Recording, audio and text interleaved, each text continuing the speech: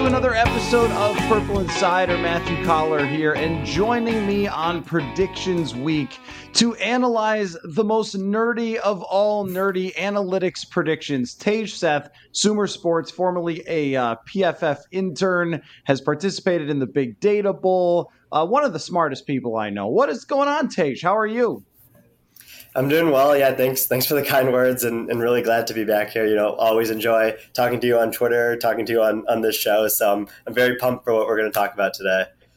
Well, what we're going to talk about is I wrote down a bunch of things that I think analytics people think about the 2023 season. So I don't know this for sure. These are not analytics articles that I've read or anything else. This is my intuitive feel for having been immersed in the analytics football world enough to have an idea of what regressions I think that analytics people might think and what type of predictions the numbers would point us toward in 2023 as it regards to both the Vikings and around the NFL. So I made an entire list and I sent it to you. And I love that you didn't tell me. So I don't know if you think these are right or if you think that these are wrong and analytics people would think I'm a complete dope. So why don't we start out with the Vikings and what the analytics say about them? And I just got a message from a listener this morning that was asking about the one-score games. And I think that's a really good place to start, because when you win all of your one-score games, I think that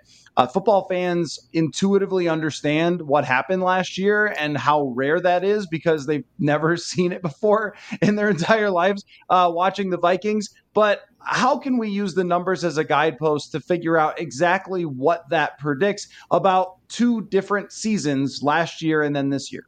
So, yeah, something that I think you do really well for someone who covers a team and has to hone in so specifically on the Vikings is really get a good understanding of the league and also the analytical things that people are working on. And so, I'm sure Vikings fans are tired of hearing about this by now, but point differential was something that's really big in our analytical metrics that we look at when projecting future performance of a team. And the Vikings point differential last year was about league average when you look at it. And you can even turn that into this formula that we have called Pythagorean win percentage that was really popular in baseball to project future performance that now we can use to project future performance in football. And so what that kind of does is it takes points scored and points against, and it has an exponent that it uses to put this this projection together. So the Vikings had about a 50% Pythagorean win percentage last year, meaning that they were around a 500 team when looking at their points scored and points against. They ended up winning, 70, 78, 79% of their games. So we can definitely expect some regression there as well. And we know that Pythagorean win percentage predicts future performance better than actual win performance by a little bit better. And then when you look at their win total on top of that, the betting markets aren't seeing the Vikings having the same record as last year as well. They have them as an 8.5 win total juiced to the over. So about 9 wins is what the betting market is expecting from the Vikings. So you can see the regression from both standpoints there. I think this is kind of a situation where everybody is looking at the same thing. But let me throw this out there to you. When you have Kirk Cousins as your quarterback, you will play in one-score games nonstop all the time. And I remember reading about something that really changed the way I view stuff. There was a long time ago about flipping coins. And the people had someone pretend to flip a coin in their mind, just say heads, tails, and whatever. And then they had someone actually do it. And the difference between the two, because of course we all know it will come out to 50%, is that the person who was doing it in their mind would go heads, heads, tails, tails, like that. But there were times when the person who was doing it for real got heads 40 times in a row, which seems impossible. But for the Vikings, they had the poor year by the one-score games in 2021. it's such a small sample that I'm not saying that you're and the analytics people are wrong expecting regression with these one score games, but it is a small sample. I don't think it's something like, oh, well, they did it last year, so it's absolutely impossible that with Justin Jefferson and the offense they have and the quarterback that they have, that they could continue to do that. I don't think that it guarantees that they will just automatically, like the forces of nature, swoop in from the heavens and say, no, the analytics demand that you don't win those one score games anymore. I don't know if it's exactly like a thing that we could say for sure year to year will change just because of what happened last season.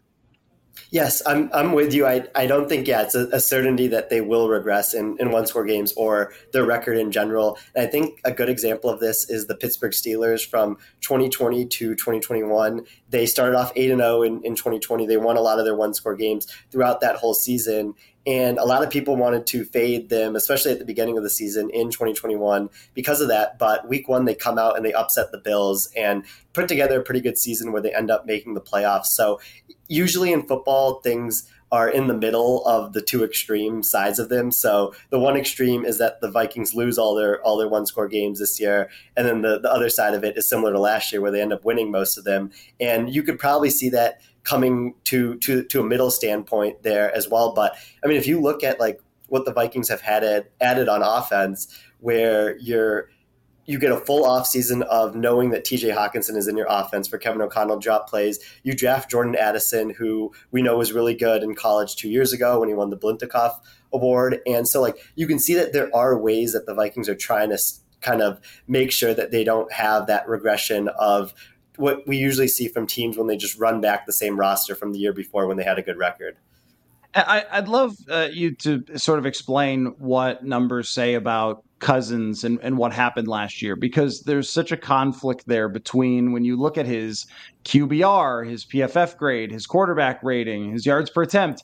None of them are impressive, even in comparison to his previous numbers. And you could say, well, he was winning and there was garbage time. But the funny thing about last year is he actually threw way more passes when they were losing than when they were winning, which is totally unexpected for a team that had 13 wins. But I think it was over 300 passes when they were behind and like 180 when they were ahead. So he still was in these situations to rack up a lot of yards, which he did. Now we have a joke that Kirk Cousins is in the middle of every chart, which is funny because it's always like Mahomes at the top, and we'll get to Justin Fields at the bottom, and then Kirk Cousins in the middle. But what do you make of trying to use his last year's performance to predict what's going to happen with him this year? Like, would it be a more comfort in the system type of situation where he can get back to some of those numbers that he had before, that there won't be that adjustment period for him? Or is it somewhat of a sign? Because I think if we just looked at it on paper,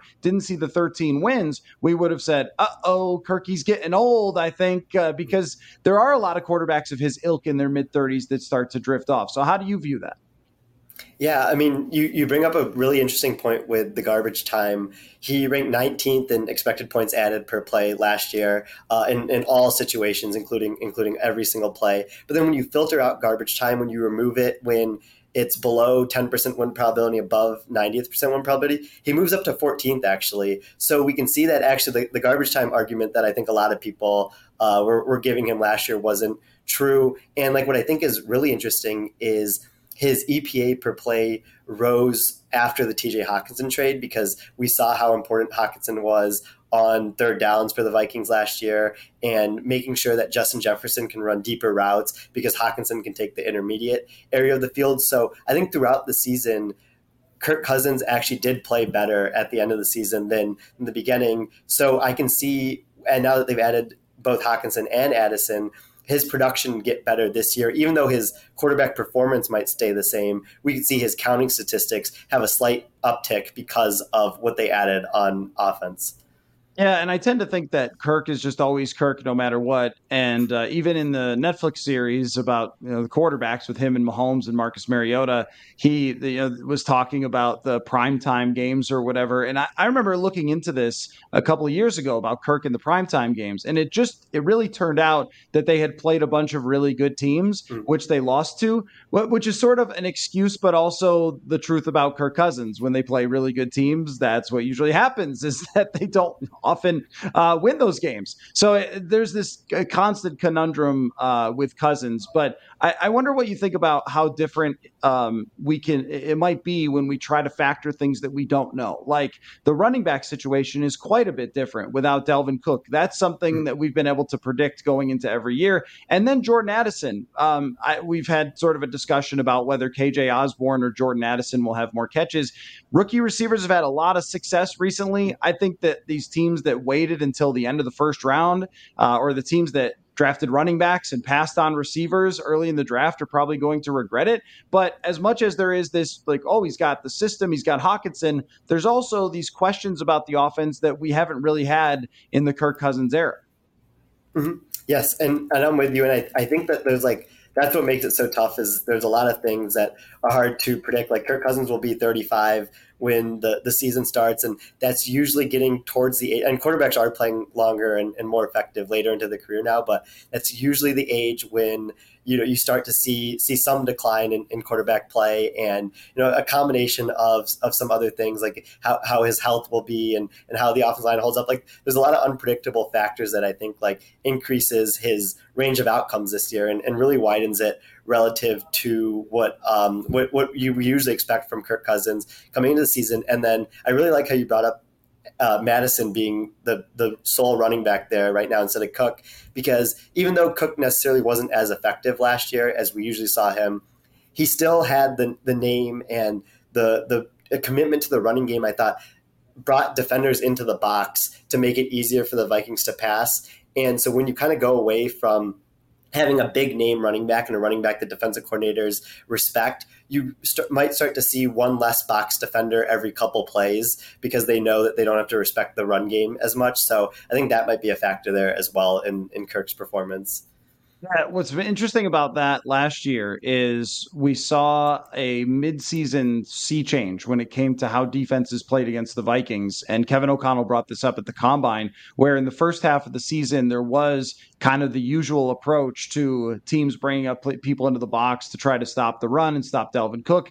And then it just completely switched after Justin Jefferson had 6 unbelievable games in a row. And I think O'Connell said that their in-house analytics had more teams playing sort of umbrella or, deep, too deep coverages against them in the second half, which is kind of interesting because Cook wasn't able to take advantage as much. So I do wonder about that with Madison, if he will have a very advantageous situation knowing that Justin Jefferson is going to get all of that attention. But I think that there are some things. There's also the offensive line that, is together, all 5 of them. Mm-hmm. And this is something that people have looked at, that continuity in the offensive line is tangible. Like we could say that it often does matter. But let me ask you about the defensive side, because a lot of times with predicting defense, analytics people will be like, I don't know, because defense it's so weird and it has a lot to do with the schedule, and the Vikings play a bunch of difficult teams on the schedule. I would guess that the numbers would point to, considering all the talent the Vikings lost, them having a bad defense this year. But I don't want to guarantee that, because I think they have a better defensive coordinator. And actually, sometimes when younger players come in, they are faster than the older guys whose names that we know. And so it's like, oh, we thought that it was going to be really hard to replace this linebacker, but actually he was just getting old and the younger guy is going to be more effective. That's not me debating that the Vikings will have a top 5 defense or something. I just think that this one has the potential to be better by, I don't want to say leaps and bounds, but enough versus what they saw last year with Ed Donatell in charge.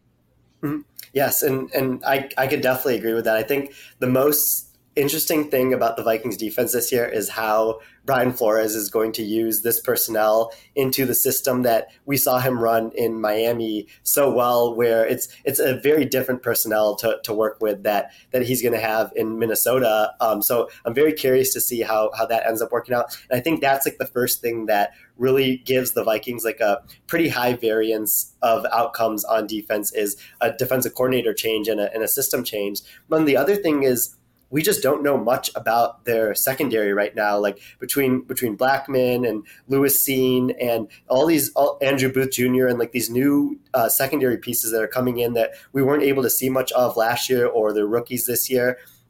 if a lot of them hit, like this could be a really good defense because they still have Daniil Hunter and Marcus Davenport on the front, and then they'll have a pretty good secondary to close things off the bottom. But then if a lot of them don't end up playing well and maybe they don't do as well as their draft status or their projections were, then this defense is going to be really hard, and it's going to take a lot of scheming from Flores to make them serviceable on that end. So I think that's like those are like really the two big things that are giving them like a very wide range of outcomes.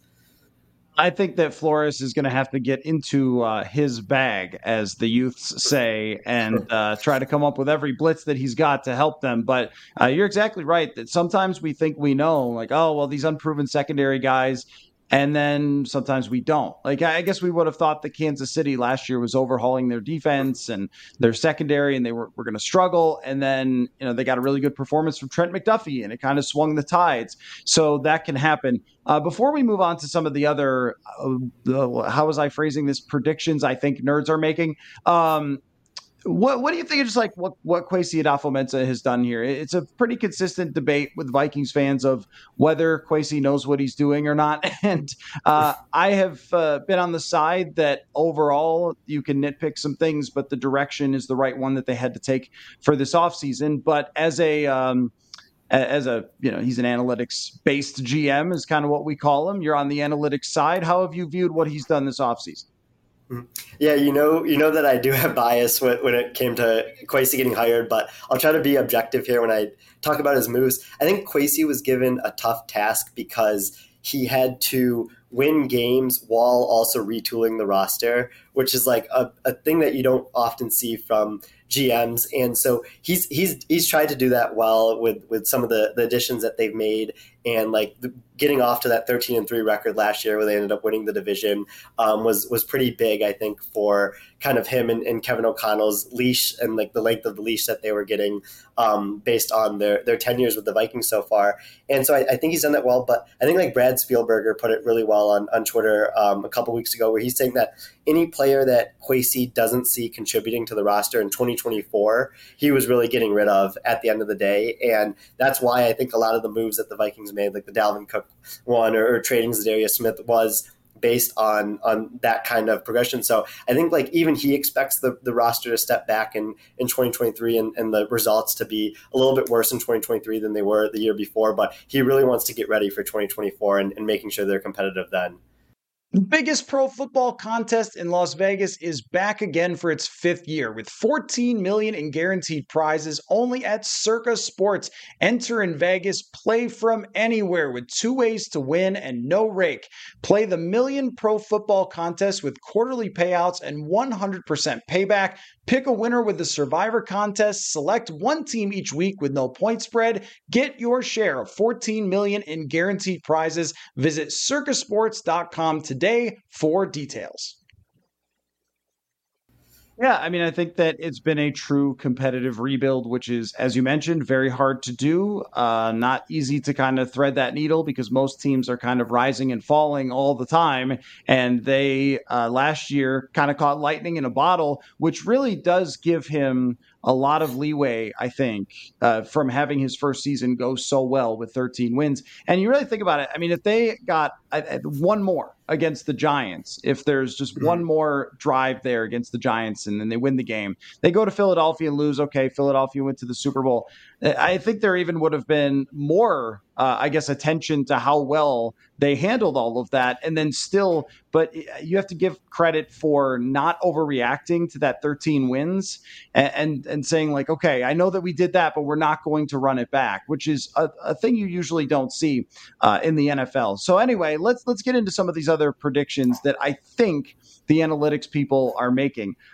We talked about the Vikings and point differential and regression. How about the New York Giants, though? Brian Daboll, strangely to me, got coach of the year last year. Almost like, hey, wow, you got Daniel Jones to look like a decent quarterback. Coach of the year, you must be. I thought they were a very average team. And that wild card game was between two kind of paper tigers, between the Vikings and Giants. And I think this year they're going to get hit in the face a little bit with regression. What do you think?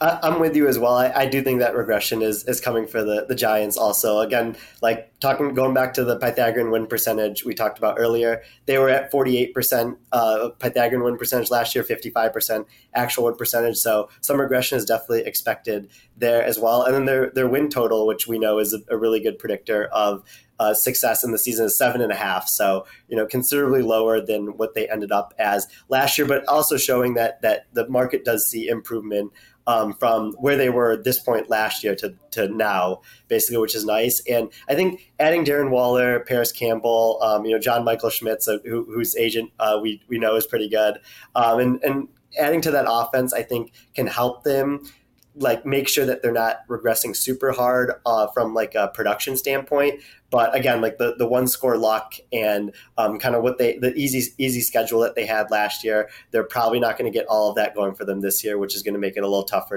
to get back into that wild card spot. John Michael Schmidt's agent, by the way, Jeremiah Surles, who is on the show all the time. So that's who you're referring to. We're not in the bed with the agents here on the show, Tej. Just Jeremiah and his offensive line bias. But yeah, I guess the weird thing is to try to project Daniel Jones, because he really did not have an impressive group of weapons, and he ran a lot, which I think he can do. And I think quarterback running year to year is pretty stable. He could improve from the passing part of his game with better weapons and the offensive line being built up. But you've also got the Saquon drama that's going on that I think could hang over them. I'm not impressed by anything that they have on the defensive side. And another element is I think that division is just going to be really hard. Philadelphia will be good again. I've got Dallas being a really good team. I thought they made some good moves in the offseason. No one ever wants to talk about Dallas because everyone talks about Dallas on TV all the time. And Washington, if Sam Howell is not a disaster, will be the biggest upgrade at quarterback over the last, I don't know how many years they've had just totally disastrous quarterback play. So if there's even something there, that I think that could play into the Giants dropping back a little. I definitely agree with that. I think like when you look at who the Giants got to play last year and when they got to play the Cooper Rush game against the Cowboys, where they were able to win that one, and then they were able to play a weaker Commanders team than I think there probably are this year, because the Commanders, you're going to get more snaps out of Chase Young this year than you did last year probably, and then you added two corners with your first two picks in the draft to them, and then. Yeah, like you said, in football, you never want to say it can't get worse, because we know that it can. But like Sam Howell, it would be hard for him to be worse than it was for the Commanders last year. And then if anything, like the Eagles stayed relatively the same, or maybe got a little bit worse, but are still a very good team, and we know match up well against the Giants based on their 3 matchups last year. And then the Cowboys as well, like you mentioned, like very, very good team this year, added a lot of the pieces that were filling their holes this year. So that division is going to be really tough. It's definitely the toughest division in the NFC, which kind of puts the Giants at a disadvantage. If they were in the NFC North, for example, I could see their win total being like 8.5, because they should be able to take advantage of some weaker teams there. But all 4 of those teams in the division are playoff worthy, which I think is going to make it tough. All right, let's talk about one that former Purple Insider analytics intern Haley English was very, very into this take.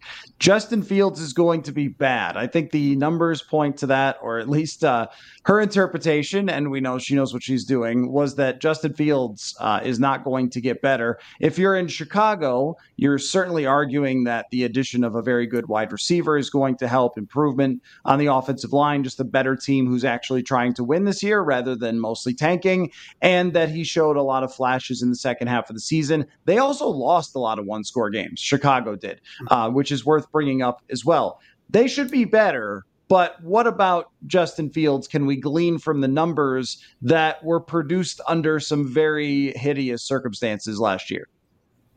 Yeah, I mean, Haley English, now at the Lions, had a lot of great data points on Justin Fields and his passing ability, and really like was eye opening to me, as even as someone who kind of was looking at Justin Fields' lack of passing production, but like once I saw how he performed against perfectly covered plays and not doing well against that versus non-perfectly covered plays, where he also wasn't ranking very highly in those, was interesting. And what I kind of looked at was, he had basically the exact same EPA added from rushing as he lost from passing last year, which put him at about 0 total EPA on the season, which was 22nd in the league. And so for me, it comes from he had 10 rushes of 20 plus yards last year between 6 scrambles and 4 design carries.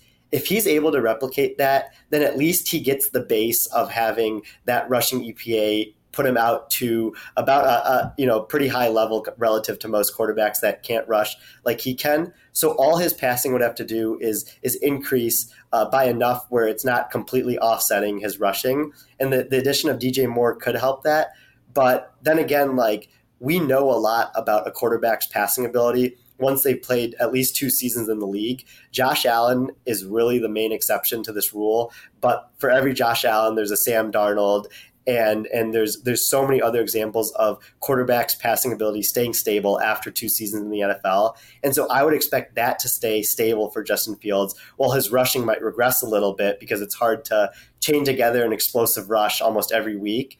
And so when you kind of put that all together, I could see a situation where his passing doesn't come up to the level that he wants it to, and then his rushing stays at the same level or even regresses a little bit, and we don't see his production rise as much as the Bears fans are expecting it to.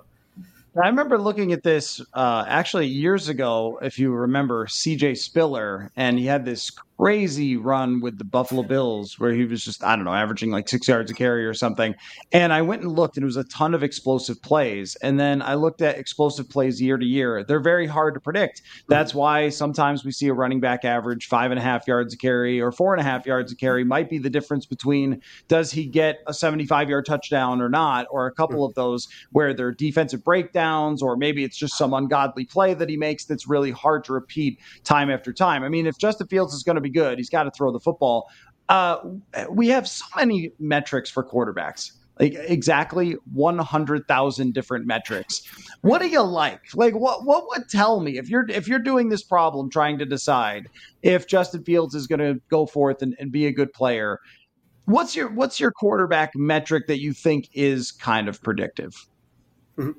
Yeah, I mean, I'd really always use expected points added first when looking at this kind of stuff. And so for Justin Fields' standpoint, I looked at recently like each quarterback that makes a leap, like so quarterbacks that were either negative in total EPA the season before or barely positive that ended up playing at like an MVP level. And so an MVP level of total EPA from a quarterback is like anything 100 and above, basically. And so like Jalen Hurts last year went from 58 the season before to 110. So he was last year's leap quarterback. Joe Burrow the year before going from 44 to 107. And so if Justin Fields is able to hit that like 100 total EPA mark, me and Haley and others will definitely eat crow and admit that we didn't see it coming for him. But like, I think the interesting thing is, so Jalen Hurts, obviously improved last year as a passer, but also the addition of AJ Brown helped. Joe Burrow obviously improved between those 2 seasons. The addition of Jamar Chase helped. DJ Moore is a good receiver. I don't know if he's at the level of Jamar Chase and AJ Brown. So I think that addition will definitely help Justin Fields' passing, but maybe not to the level that it did for the other leap quarterbacks. Well, since we mentioned Haley, the next one on my list, I'll just tell her to turn off the podcast if she's listening.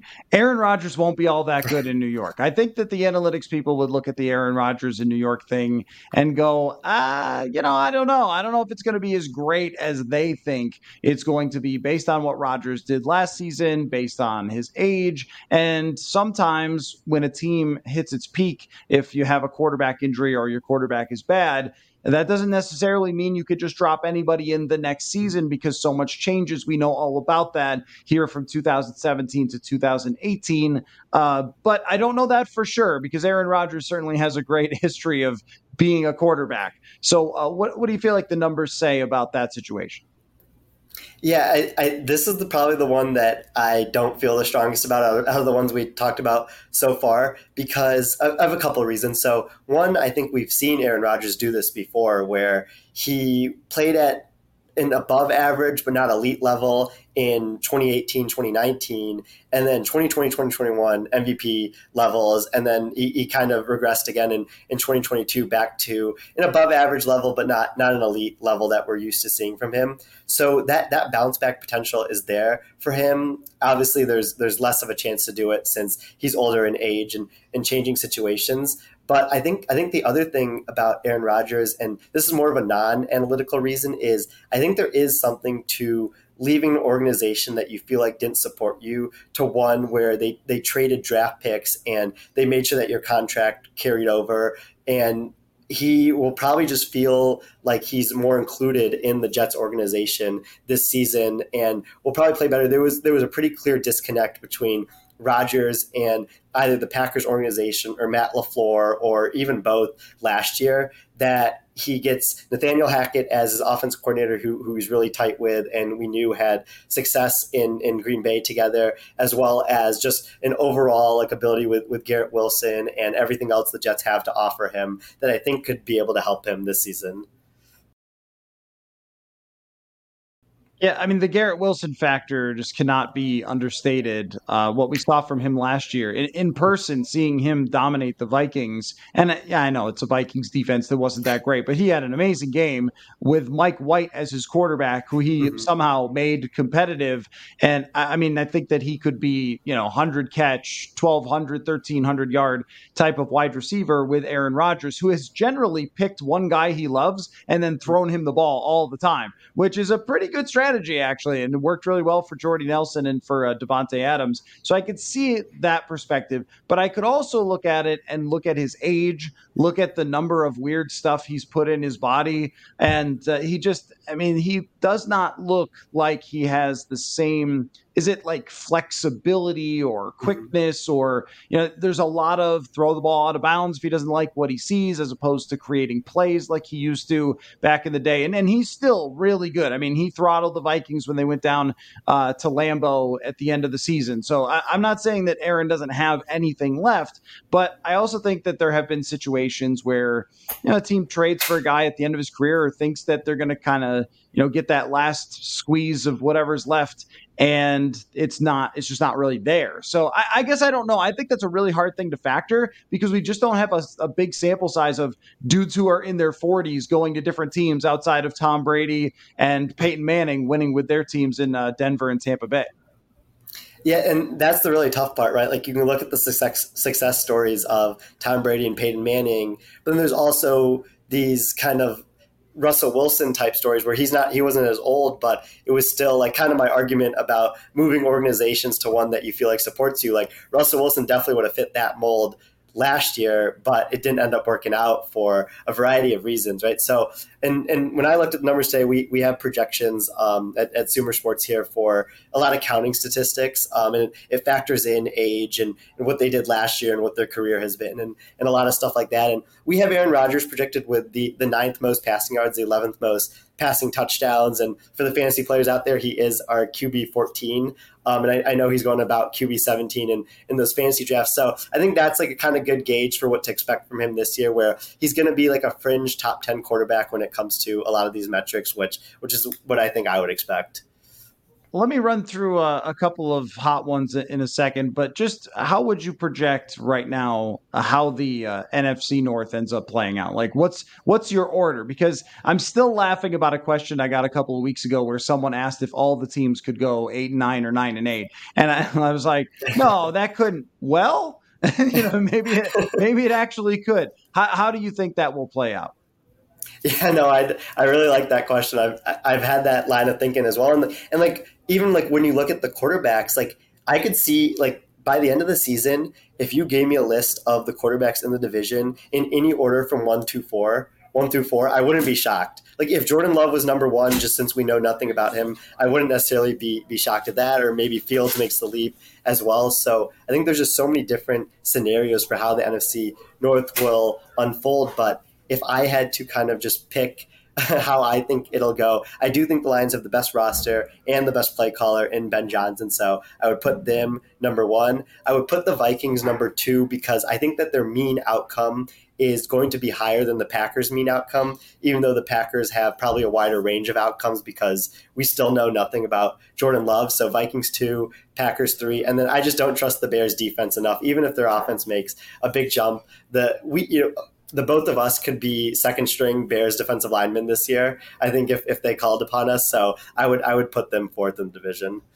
Yeah, they had several guys that the Vikings had cut on their defense that were playing for them last year. Like if the Vikings cut you on their defense, that's probably not a good sign. So let's just rapid fire through some of these other ones. That I think that this is weird to think that the Cowboys will be very good, but also miss Kellen Moore. Well, I guess this is more of I think the analytics people think, as opposed to my opinion. I think the Cowboys are still going to be really, really good, but I think that analytics people think that they're going to miss Kellen Moore a ton, and that the Chargers are going to love Kellen Moore. Is that true?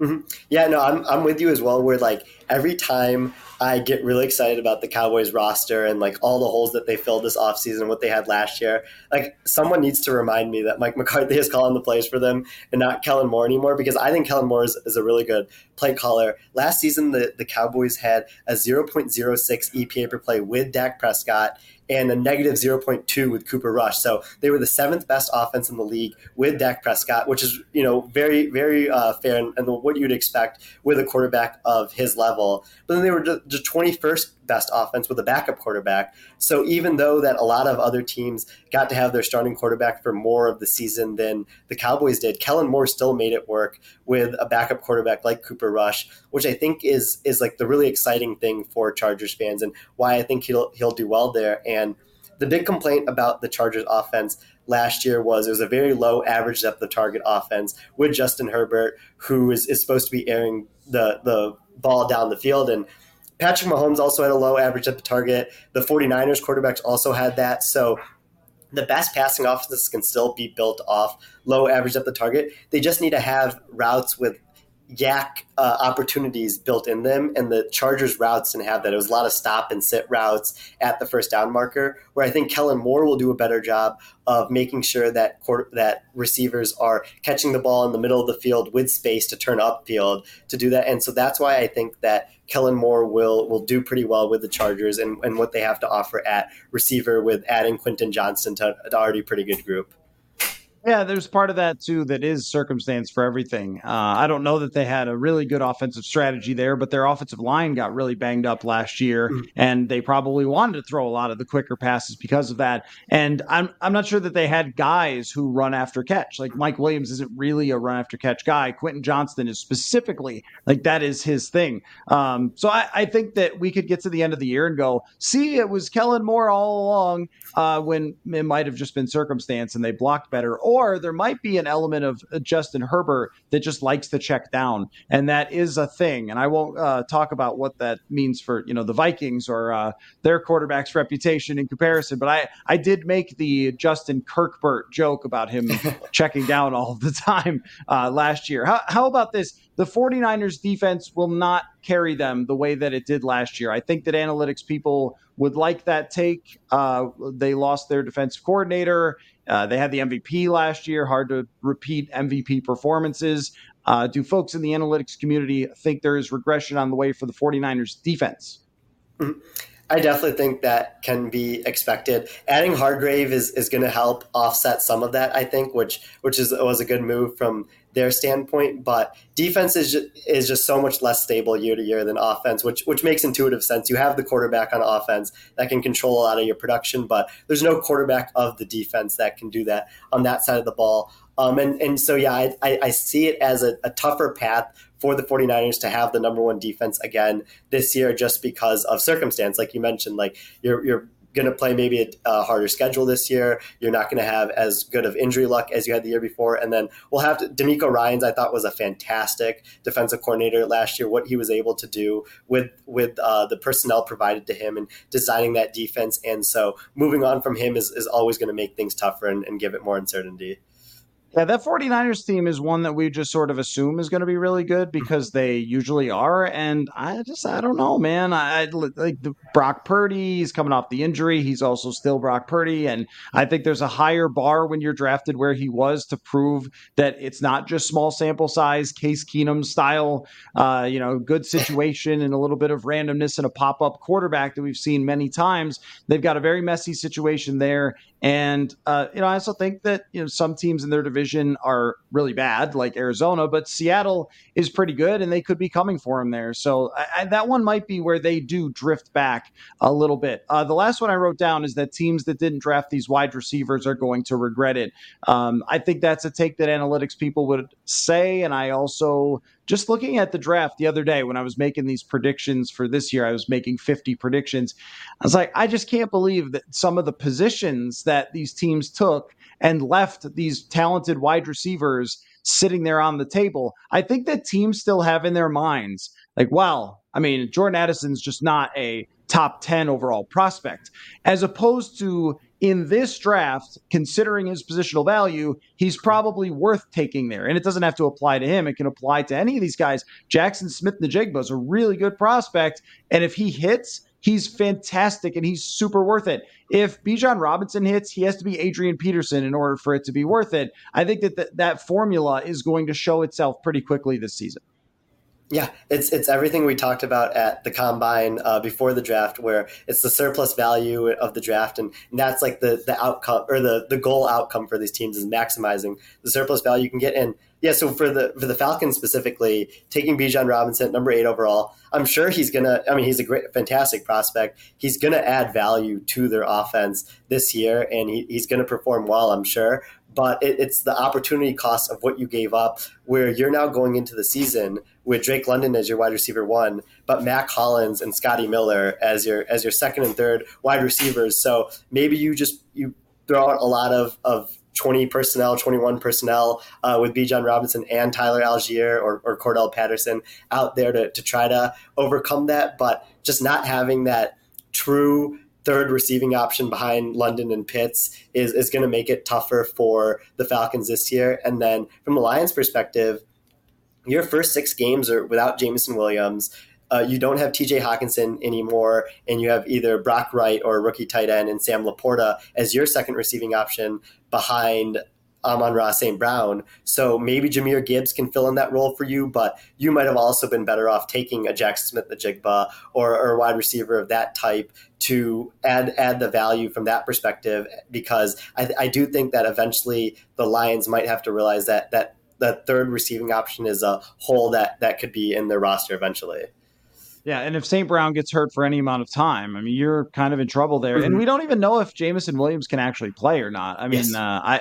I was in the camp that the Vikings probably should have picked him, but it's no guarantee that he's just going to come in after that 6-game suspension for whatever level of gambling that he did and not knowing the rules.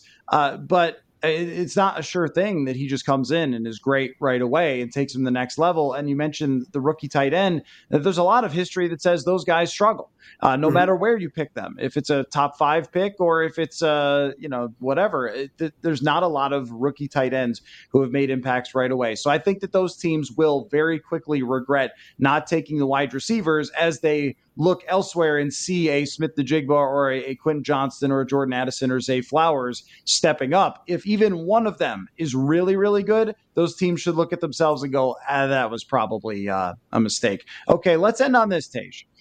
I want you to give me the analytics take that the football world at large would not like for this year. So the NFL Lives or NFL Networks of the world, where you got 4 former players and they're talking about ball in a very football-y way.